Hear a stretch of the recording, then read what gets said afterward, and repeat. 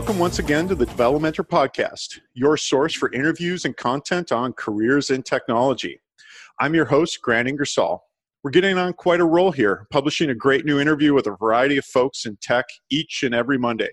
So far, we've had engineers turn product managers, like Nick Caldwell in episode 12, and PhDs turn CEOs, like Liz Liddy in episode 3, amongst a variety of other guests. I'd encourage you to visit the Developmentor website at developmentor.com to check out our archives.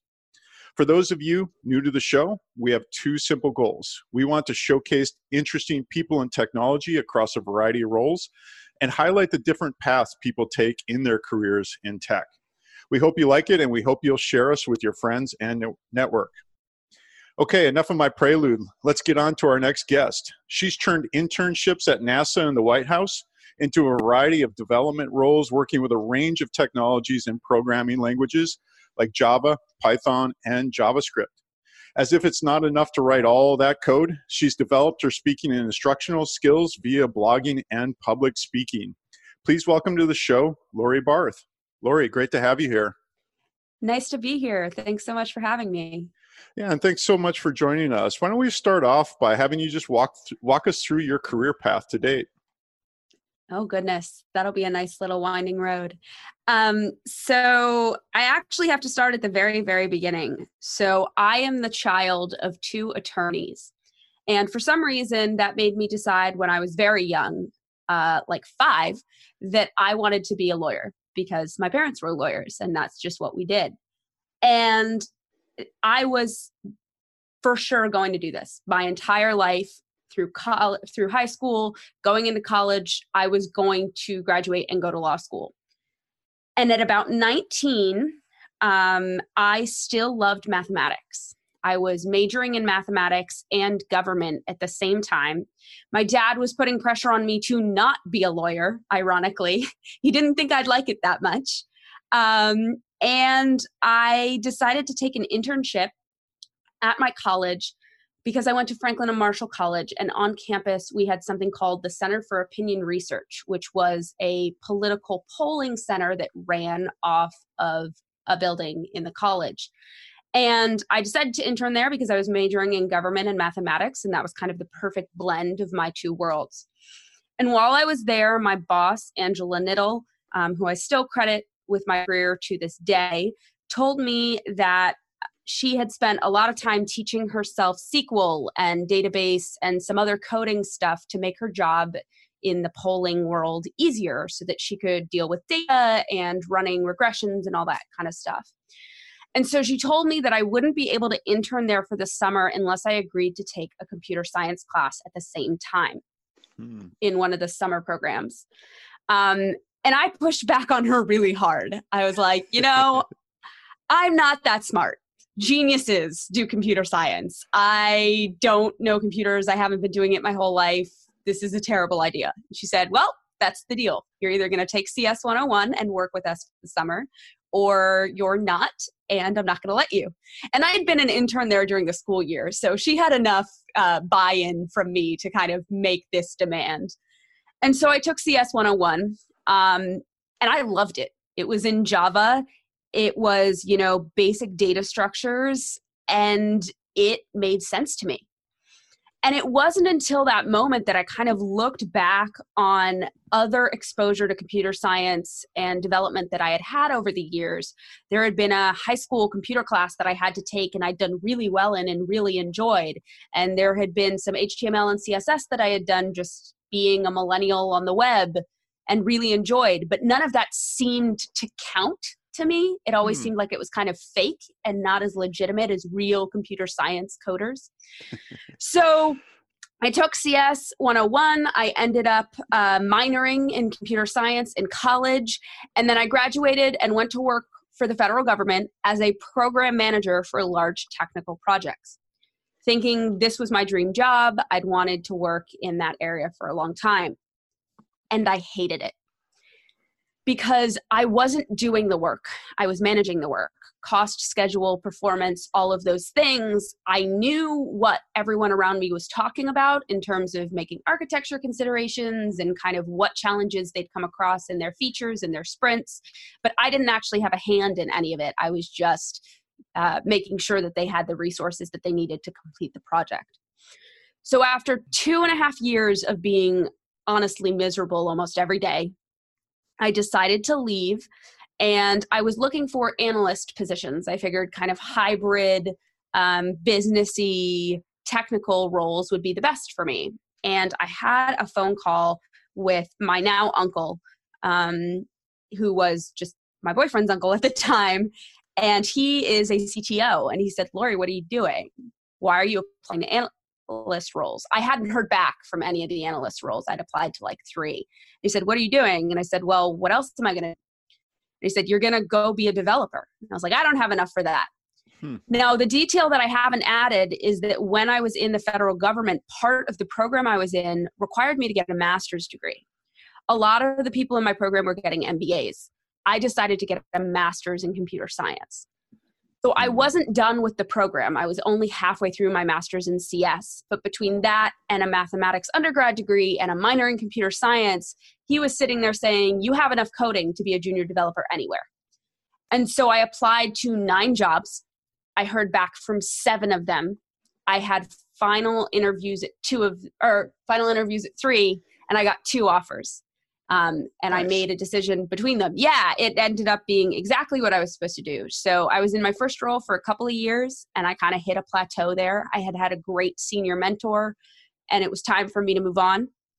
And then for 3 years, I was a consultant with a team of brilliant people at 10 Mile Square who were far more senior and advanced than I had ever dreamed of working with. And they, gave me the leap in my career that I needed to be able to kind of work at a higher level than my age would imply, and give me all these experiences, DevOps and hardware and front end and back end and databases, and just kind of run the gamut.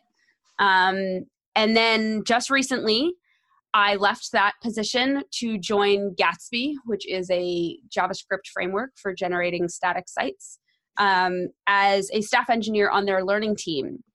And in there, which you alluded to before, is some blogging and some public speaking and some teaching, which I think of as kind of a parallel track. And it was in doing that in conjunction with my consulting job that I realized that I was spending a lot of time on the extras.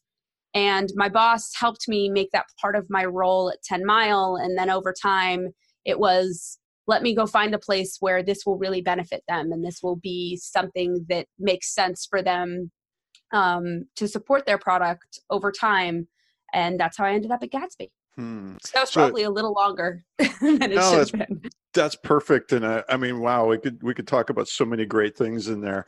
I'm going to start maybe a little bit in reverse here, because I think you hit on those last couple of sentences, hit on some really interesting things for folks that I often see, is like people in the space often come at things like careers as these very, no pun intended, or maybe pun intended, binary choices, right? Of I must do this or I must do that, right? It's either be an analyst or be a developer. And you've actually, I think, hit on something that in my own career has been really helpful. And I see in many successful people as they work through their career is like, I'm going to do these kind of experiments on the side. I'm going to start to develop some of these other areas and then I can go use that as a leap to the next idea, right? So maybe dig in a little bit, because effectively what you're describing in your current role is you're both a developer and a developer advocate, right? And we've had some prior interviews with developer advocates, so I would love to hear you, put some more meat on those bones, if you will. Yeah, absolutely. So I do a tiny bit of developer advocacy in my new role, but I would say that the primary purpose of my role is to be a teacher and a documentation expert. So to focus on making sure that people understand how to use the platform, not just making sure people know about the platform. There is a little bit of developer relations that I do, but that's kind of a secondary job for me right now. But the kind of side experiments that you mentioned are really interesting because they were never intentional for me. So in 2017, there was a local first year conference in the DC area that was looking for speakers. And the theme of the conference was legacy systems. And at that time, I had worked for the federal government, and then I had worked in consulting, and everything I knew was legacy systems. Yeah, in really kind of a big way. I'm having flashbacks right now. Sorry. No, it's fine. It's fine. It makes a lot of sense, right? So Yep. I wanted to see more women on stage. I had worked, whether I didn't know the speaker circuit very well at that time, but I knew that the companies that I worked in were very male dominated. And so I didn't expect to see as many submissions from women. And so I decided to submit a talk. I thought it would be fun because I did theater and debate growing up, and crowds don't really scare me. And so I got up and I put together, it was supposed to be a 20-minute talk, and I think I made it 15 minutes, and it used a terrible PowerPoint theme. There is a video of this online that you can find. If you search on YouTube, Laurie Barth, the tablecloth trick. But the talk itself went decently well. People laughed. It was compelling. Those slides should be burned and never used again, but that's another story. And I really liked it. And so I submitted to a couple more conferences, and I got a couple of kind of big breaks. I was accepted into the first ever lead developer Austin event, and I got flown out there, and I gave a 10-minute talk on a technical project that I'd worked on, and I called the talk Tech for the Non-Technical. And that went really well. And I had no idea how amazing it was to get into that event because, to be perfectly honest, I've not gotten in since. It's a very competitive event. And then I had submitted to a bunch of other places, and I was kind of choosing my locations based on family members that I had in the area that I thought I might want to visit. And so my sister-in-law lives in Kansas City, and I said, why don't I apply to this conference called the Kansas City Developer Conference? And I didn't get in. And I was, at that time, I had this kind of sense that the conference organizers had a small enough number of submissions that they paid attention to like who followed them on Twitter and their interactions, which was ridiculous. But I followed the conference organizers, and they tweeted out, hey, we had 1,000 applications for, 100 slots. Thanks to everyone who submitted. And I said, oh, wow, I had no idea it was that many. I don't feel so bad for not getting in. And they responded back, and they actually looked me up in their system, and they're like, oh yeah, you applied to JavaScript and human skills, and those were really, really popular tracks. Please try again next year. And I was like, oh, I definitely will. Well, they had a couple people drop out, and they remembered me. They remembered that interaction, and they sent me an email, and they said, hey, do you still want to come? And I said, yes, I definitely still want to come. And Kansas City Developer Conference is one of the largest, most well-run community conferences in the United States. And there were so many people that I met there who are just dynamite speakers who have been speaking all over the world for many years. And they gave me tips and tricks and places to apply and blew my speaking career wide open. Nice. In parallel, I had met some friends in the DC area who were really big technical bloggers. And I had done some technical blogging, but they pointed out that, speaking is kind of a flash in the pan. You're in one place, you see one set of people, and blogging can reach a bigger audience. And so I started doing that. And then about a year into doing that, I got a message from Joel Hooks, who is one of the co-founders of Egghead, which is a educational video platform for mostly front-end developers. And he said, hey, do you want to be an instructor for us? And I said, no, I have too much on my plate. And he's like, okay, I'm going to bug you in a month. And he bugged me in a month, and I said, no, I have too much on my plate. And then he said, okay, I'm going to bug you in another month. And he bugged me in another month, and my husband happened to be traveling for a long work trip. And I said, yeah, okay, I got some time. So I put together some videos, and I found that they were kind of fun one-off things to do that ended up complementing a lot of the blog posts I'd written, because it was, this is written down code and narrative, but maybe some people prefer visual, me walking through code and being able to see it, which is totally different than a talk, which is kind of pulling this all together. So they end up really complementing each other nicely. And I cannibalize a lot of the same learning and knowledge that I have, and I just do it on different platforms for different audiences and different mediums, because people learn different ways. Yeah, no, that's great. And I think you answered all my questions, so the interview is done. No, I mean, there's so many good things in there. And I mean, I sense there's a couple of really interesting themes I'm hearing emerge. So you talked about intentionality, and you almost a little bit of self-deprecation there. Oh, I haven't done these intentionally, but in some ways you have, right? Like you took that first step to put yourself out there. You had conversations with people who then said that then pushed you a little bit. And so there's this mix of intentionality. You wanted something better. You had some serendipity in there, but more importantly, you recognized the serendipity and then took action, right? So you talked about your early mentor, Angela, and then your uncle, and then it sounds like at Egghead, I think you said his name was Jeff, right? So, Joel, sorry. Apologies, Joel. No worries. Spend a little bit more there, because, in the name of this show, Developmentor is mentor. And so talk a little bit more about some of these influences, and in particular, if you have any tips for other people in helping them identify mentors, right? Like, what are some of the criteria or some of the things that came through for you as you reflect back on these people who have helped you? Yeah, absolutely. And I will say, I like what you said. When I say it's not intentional, I'm a very plan-oriented person, and I never had a plan to be a speaker or a blogger or an instructor. It was more, I tried something out and it led to something else and it led to something else. So yes, it's absolutely taking advantage of opportunities and that serendipity, and being intentional once you're given the opportunity, versus kind of having this long-term plan of like, this is where I'm going to be and what I'm going to do. But in terms of mentors, it's actually really interesting. Kind of over the years, I've had quite a few. And obviously Angela is that first one. And I'm still in touch with her. But in my very first development role, my first kind of junior role, I had a senior engineer who let me ask more questions than anyone should ever let me ask. I walked over to his desk every 5 minutes. He never got any of his own work done. I don't know how he stood me. But what his rule was, and the reason he kept answering my questions, was because I never asked the same question twice. I never made the same mistake twice. So every time he gave me an answer, I took it, put it in my brain, and I was going to use it the next time I came across it. Every time he helped me solve a problem, even if it meant that he had to sit down and code it himself, he knew that I would go into the code base and figure out how he did it, because I was curious.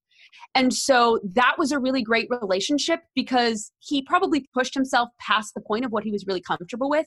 He will tell you that he was not someone who enjoyed teaching. There was another senior engineer who really did. But he had a very practical style that matched mine. When I asked him a question, he talked to me about how to solve that problem instead of, going 5 levels deep on the fundamentals underneath.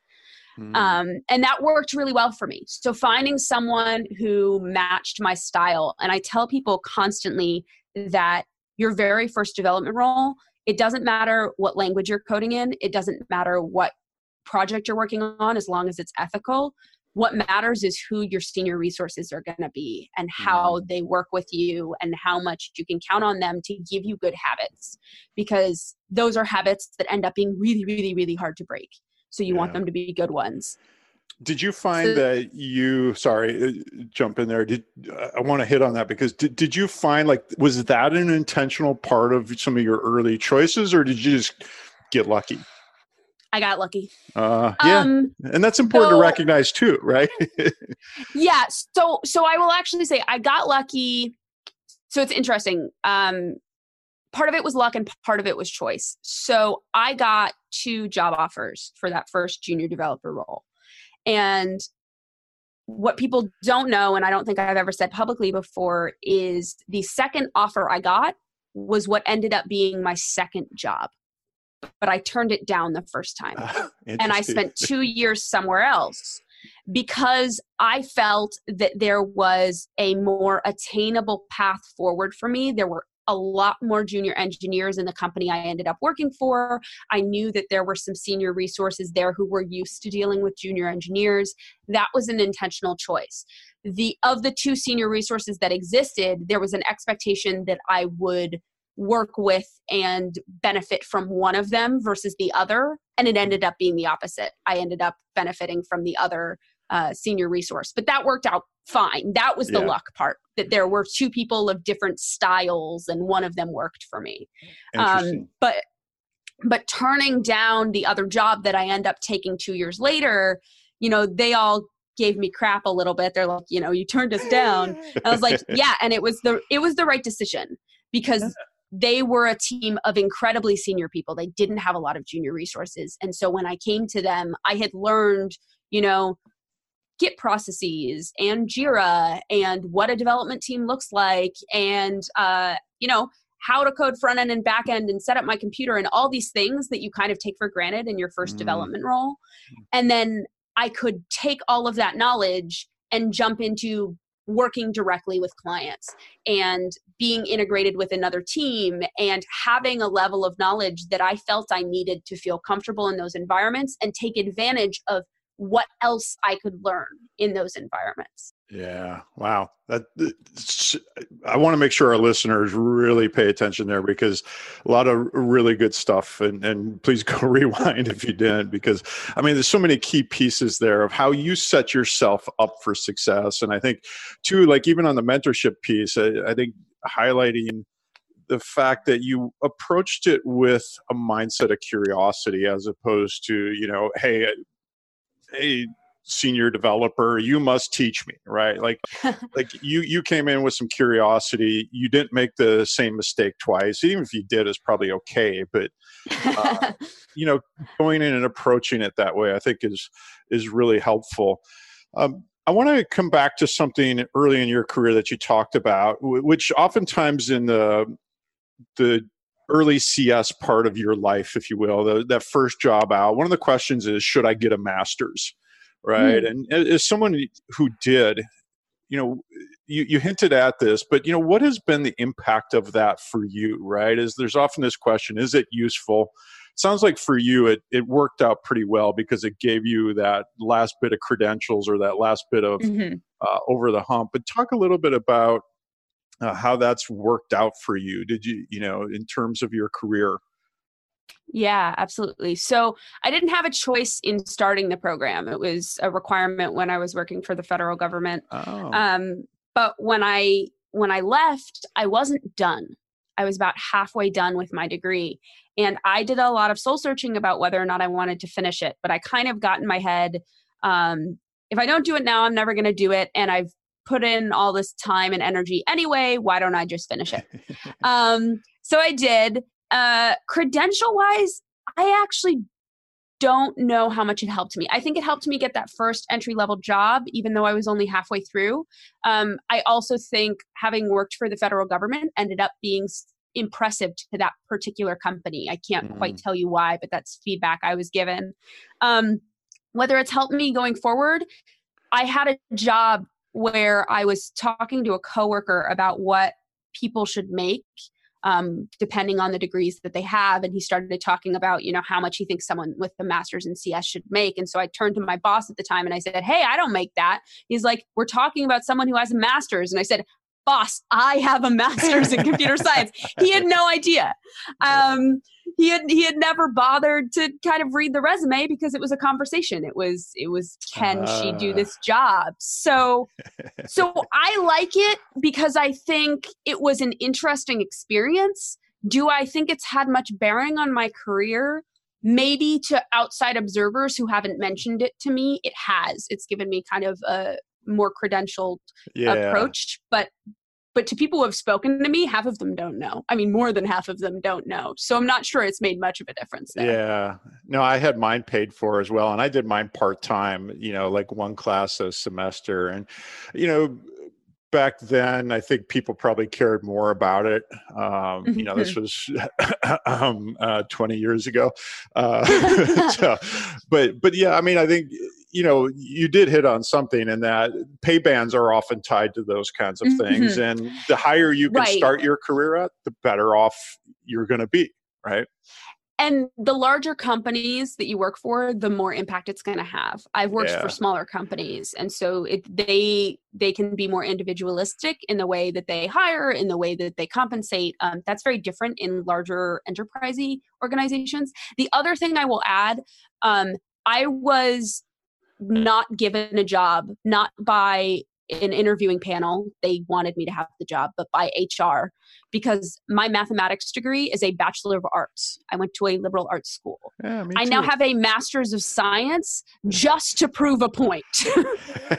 Wow.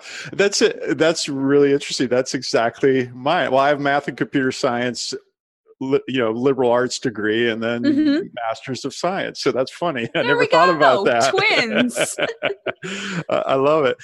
I want to shift gears a little bit because, I think one of the things that struck me in doing my research on you, which I love to call is LinkedIn stalking, in a world that often specializes, it looking at your profile, it seems you've worked across a variety of both front end and back end technologies, right? You mentioned now you're at Gatsby, which is a front end tech, but looking at some of your past experience, your first classes were Java. You've done some Java development. I saw some Elasticsearch and some other pieces in there.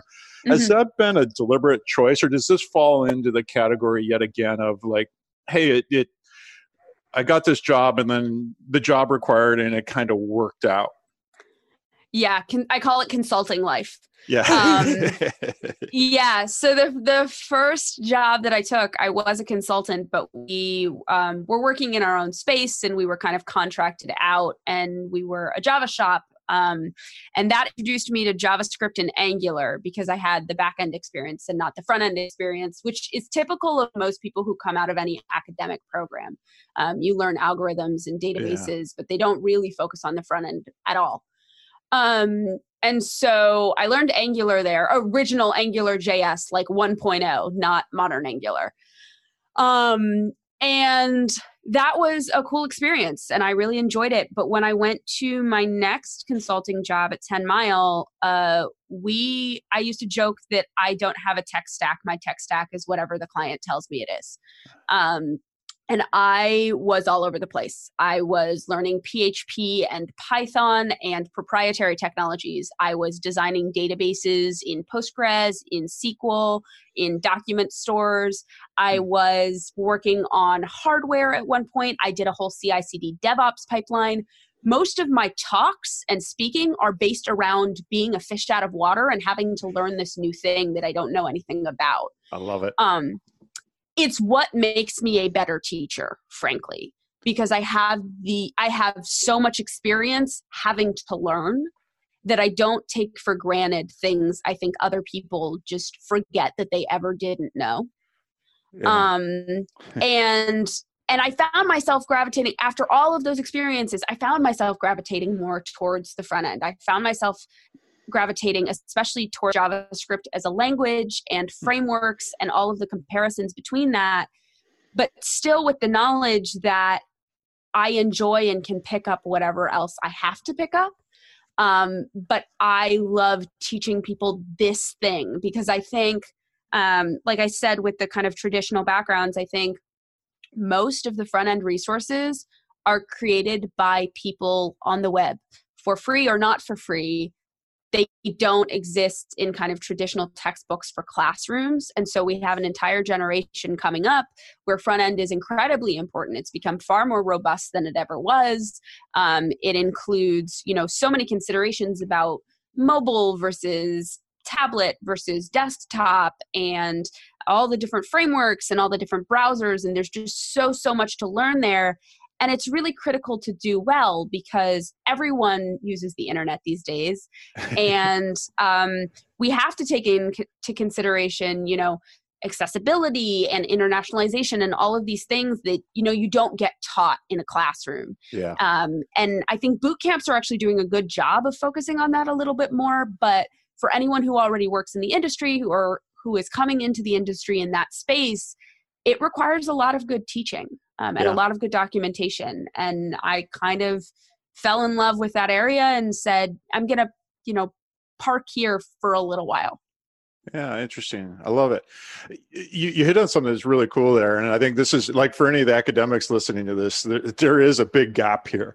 And boot camps have stepped up to fill it. And it's almost like, to be a complete developer these days, maybe complete's the wrong word, but you essentially could do a boot camp. Plus, I think if you took data structures as a class and algorithms as a class, it's like you need those two classes for that solid backend functionality or learning, and then boot camp on top of it. And like you could get a job anywhere in the world right now doing that, doing pretty much anything if you could demonstrate knowledge in that space. So I think you hit on some really key pieces there. I want to take a little bit, one of the things, this show really is about is, helping people see and find their path in tech. And to the extent that you're comfortable, I'm wondering if you could reflect on some, key inflection points, perhaps maybe even some adversity you've faced in your career that you've had to overcome, or some pieces that, as you look back, you're like, wow, that made me a better developer. That made me a better coworker. That really helped me get to a better space. And, I want to make sure you feel comfortable with the questions. So don't feel obligated to go in a path you don't want to. But I think it's really important for people to hear and understand, like, hey, sometimes careers don't always work out the way you want. Yeah. So I will say right off the bat, I have been very fortunate. I am incredibly lucky with the way that my career trajectory has turned out, at least thus far. I've gotten to accomplish a lot of things and do a lot of things. There's a few things over the years that really stick out to me. I kind of joked earlier that I'm a planner, a long-term planner, and having my dream job right out of college be such a failure was really hard for me. I didn't know what I was supposed to do now. I had this whole plan and it wasn't working. And should I stick it out and eventually hope it would get better, or should I leave? And I left. And I would encourage anybody who really is not happy in their role, if you have an opportunity to get another one, don't let fear of comfort or lack of comfort convince you not to. Don't stay somewhere because you know it if you hate it, because it's rare that you're jumping to something worse, especially if you're intentional about how you do that. Another thing I would say is there are jobs that have ceilings. There were jobs that I really enjoyed, and I enjoyed my coworkers and I enjoyed the work I was doing. But I knew after, a year or two that there wasn't much else for me to do there. I had limits on what I could accomplish, the opportunities I was going to have. And again, it's scary to leap, but sometimes that's the best move. Yeah. And the last thing I would say in terms of, kind of things that didn't work out is I had some opportunities for jobs in California. I'll be really explicit about it. I was contacted and went through some rounds of interviews for SpaceX. I wanted to be a Disney Imagineer for a little while, which is still probably my dream job. But I decided not to take those opportunities because at the time I was getting married. And my husband's job is here in DC. And it is okay to be a career-oriented person and decide not to take a job because of your life or your family. So true. I am a very career-oriented person. I really like accomplishing things. It's part of my identity. My identity wouldn't work if I didn't have the support of my family, if I didn't have a puppy in another room right now who hangs out with me while I work at home. It wouldn't work. And so it's okay that I'm not a Disney Imagineer. It's okay that I don't work at SpaceX. I might have been happy there. I may not have been happy there, but I wouldn't have been happy being in California away from my family or moving my family somewhere where they weren't happy. And so those were choices. We thought about them for a long time, and maybe if my husband had a different job, that would have made sense for us, but it didn't. Yep. And I'm very grateful that, I waited and I ended up finding something that I love that I can do from my house. Yeah, that's great. I mean, Laurie, there's so many parallels I see in my own career that you've hit on. I was math, and then somebody just happened to say computer science to me, and I took a class, and Yeah. here we are. And there you go. Just record your episode, and you can overlay it with mine. No, it's awesome. I mean, I deliberately stayed on the East Coast for family reasons. Found remote work, so many cool things there. I wanted to shift gears just in the interest of time. This has been there's so many things I could dig in deeper, but I want to spend a little bit of time, kind of in the here and now and looking forward. And, one of the running jokes in front end development is, hey, there's a new framework every week, right? Angular, Vue, React, Gatsby, on and on and on. How do you approach staying current and deciding where and how to invest your time in a world, in a world that by definition is changing at the rate of speed of light or almost, right? Yeah. So it's interesting. I think that's the stereotype, and it is true to a certain extent. But if you look at the trajectory, it's actually slowed down quite a bit, and it's stabilizing a little bit. Vue, for example, is what people look at as kind of one of the newest frameworks, and it's been around for 3 or 4 years now. I'd say Svelte is probably the newest, and that's probably a year or two old still.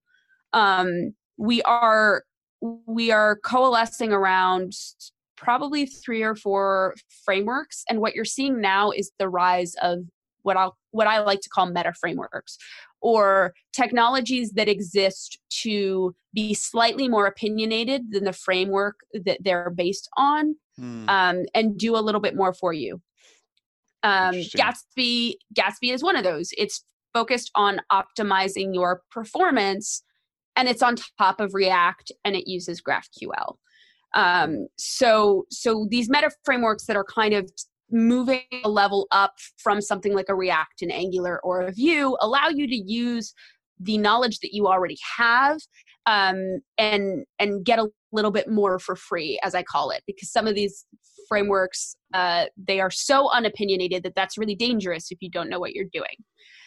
In terms of keeping up to date with stuff, there's a couple things I try and do.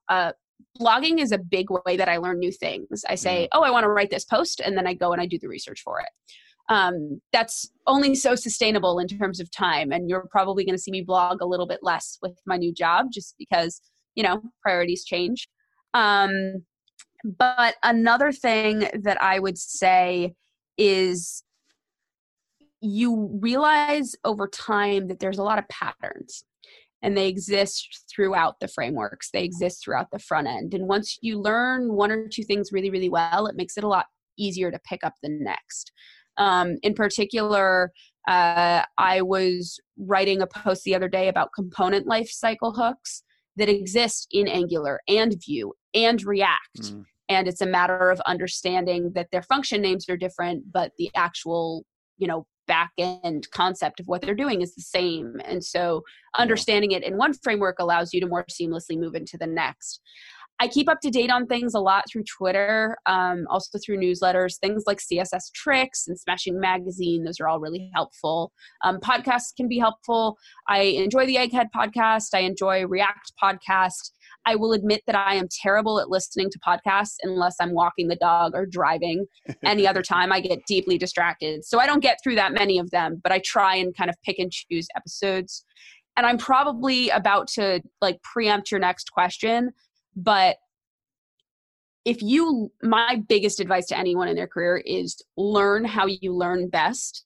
If you know the answer to that question, you can keep up to date with whatever you need to.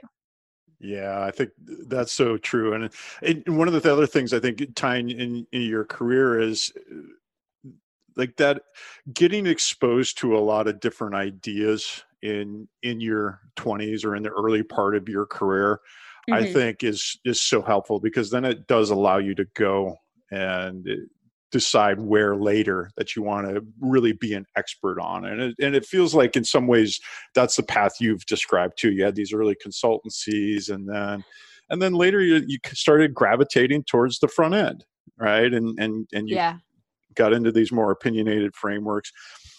we'll be sure to link up all of those frameworks that you mentioned. There's a couple new ones in there for me. So I hadn't heard of Spelt before, but Oh, yeah, yeah. I mean, that learning how you learn, I think is a really key piece for our listeners to hone in on, because that takes a while, right? Like, very few of us are just right off the bat know how we learn, right? You may have some broad strokes, but really digging in on that. What do you see then as, so kind of taking this learning, where do you see essentially front end development going in the next few years? It's super funny. I actually get asked this every so often, and I never know what to say, Yeah. because I don't think any of us can know. Um, I will say, I think there's a couple things that are clear, at least based on the trajectory right now. I think people have moved away from focusing exclusively on the developer experience, and we've started turning back to the user experience, which is a really, really good thing. I think we are putting more of a finer point on accessibility, which is so important. And the Yeah. fact that we ever moved away from it and it was ever not a default experience pains me. Yeah. So I think that's wonderful to see. I will also say that I think we are focused on performance. I think we are noticing that a lot of the websites we make for customers and people who want to make money, that's why they pay us to make websites half the time, they have opportunities in all kinds of regions of the world. And if we don't have performance sites, we are cutting them off from certain areas with less quality internet and bad bandwidth and all those kinds of things. So things like PWAs are going to be really important. That folds into static site generators, and doing some of that pre-compiling so that you can serve things more directly, using content data networks and that kind of stuff. In general, I think we are focusing on taking the fundamentals that we already know and using them to get a little bit further, a little bit faster. That's kind of where I see us going for the moment. Whether that shifts or changes, your guess is as good as mine.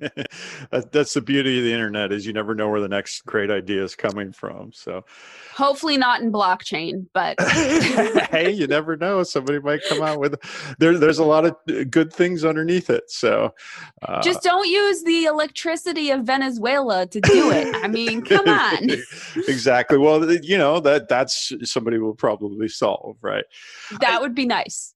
So you did preempt one of my usual last questions around advice. So I'm going to actually skip that and go to the next one, which, as we wrap up here, any particular resources that stand out to you in terms of things that have been pivotal? I know I often talk about, there's a few books that I've read over the years that really helped me kind of solidify my thinking around my career. Anything that stands out for you? So there's, in terms of like keeping up with code, there's a fair number of resources I use. I know I mentioned CSS Tricks and Smashing Magazine. I blog on dev.to, which has, hundreds of thousands of bloggers at this point, I think. And that's super helpful. In terms of career stuff, I found that it's mostly conversations with people that I meet in real life. I don't know that there's any particular resource. I'm probably gonna, end this call and immediately think of something. No worries. Yeah, but yeah, I'm not. I have to admit, I'm better at kind of short or even long form articles and that kind of thing that I can do asynchronously than I am about kind of books. But there's been a few recommended to me that I still haven't gotten to. One of them is about taking feedback. I would have to find the actual title, but that's one of those that I intend to get to at some point. One of the days. It doesn't have to be books too. I mean, I think those that you named are great, and we'll be sure to link those up in the show notes. And last question, Laurie, and which is, first off, thank you so much for everything. Where can our listeners follow you and learn more about you and your career, and perhaps subscribe to your blog? Maybe give us a couple of links. Yeah, so I'm pretty well branded at this point, Nice. unintentionally. Actually, probably intentionally at this point. Laurie on Tech, so Laurie on Tech. I'm that on Twitter. That is my .com and .dev site. They're the same. I felt like buying vanity URLs the other day. Nice. That all links to my speaking appearances. That is as kept up to date as possible with my blogs. If you want the most up to date blog posts, you'll go to dev.to, and I'm Laurie Barth there. And then on Egghead, you can find me as Laurie Barth, an instructor, or just search for some of the topics. Those are also linked on my site. So the site is kind of the main thing. And then if you want my day-to-day ramblings and thoughts, Twitter. Awesome. No, that's so great. And we'll be sure to link those up in the show notes. Laurie, I want to thank you again for joining us today. Yeah, absolutely. This was a lot of fun. Yeah. And as always, if you, our listeners, like the show, we'd love for you to subscribe on iTunes or Google Play or Spotify or whatever podcast app you're using these days. You, of course, can also visit us at Develomentor. That's no P in that. .com to hear older episodes as well as find other content on careers in tech. Most importantly, if you like this show, please tell your friends. Referrals are the lifeblood of any podcast.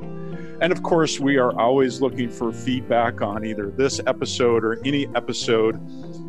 Finally, if you'd like to be a guest, drop us an email at podcast@develomentor.com. And finally, just here's to you finding your next career, and we hope we can be a part of helping you on that journey.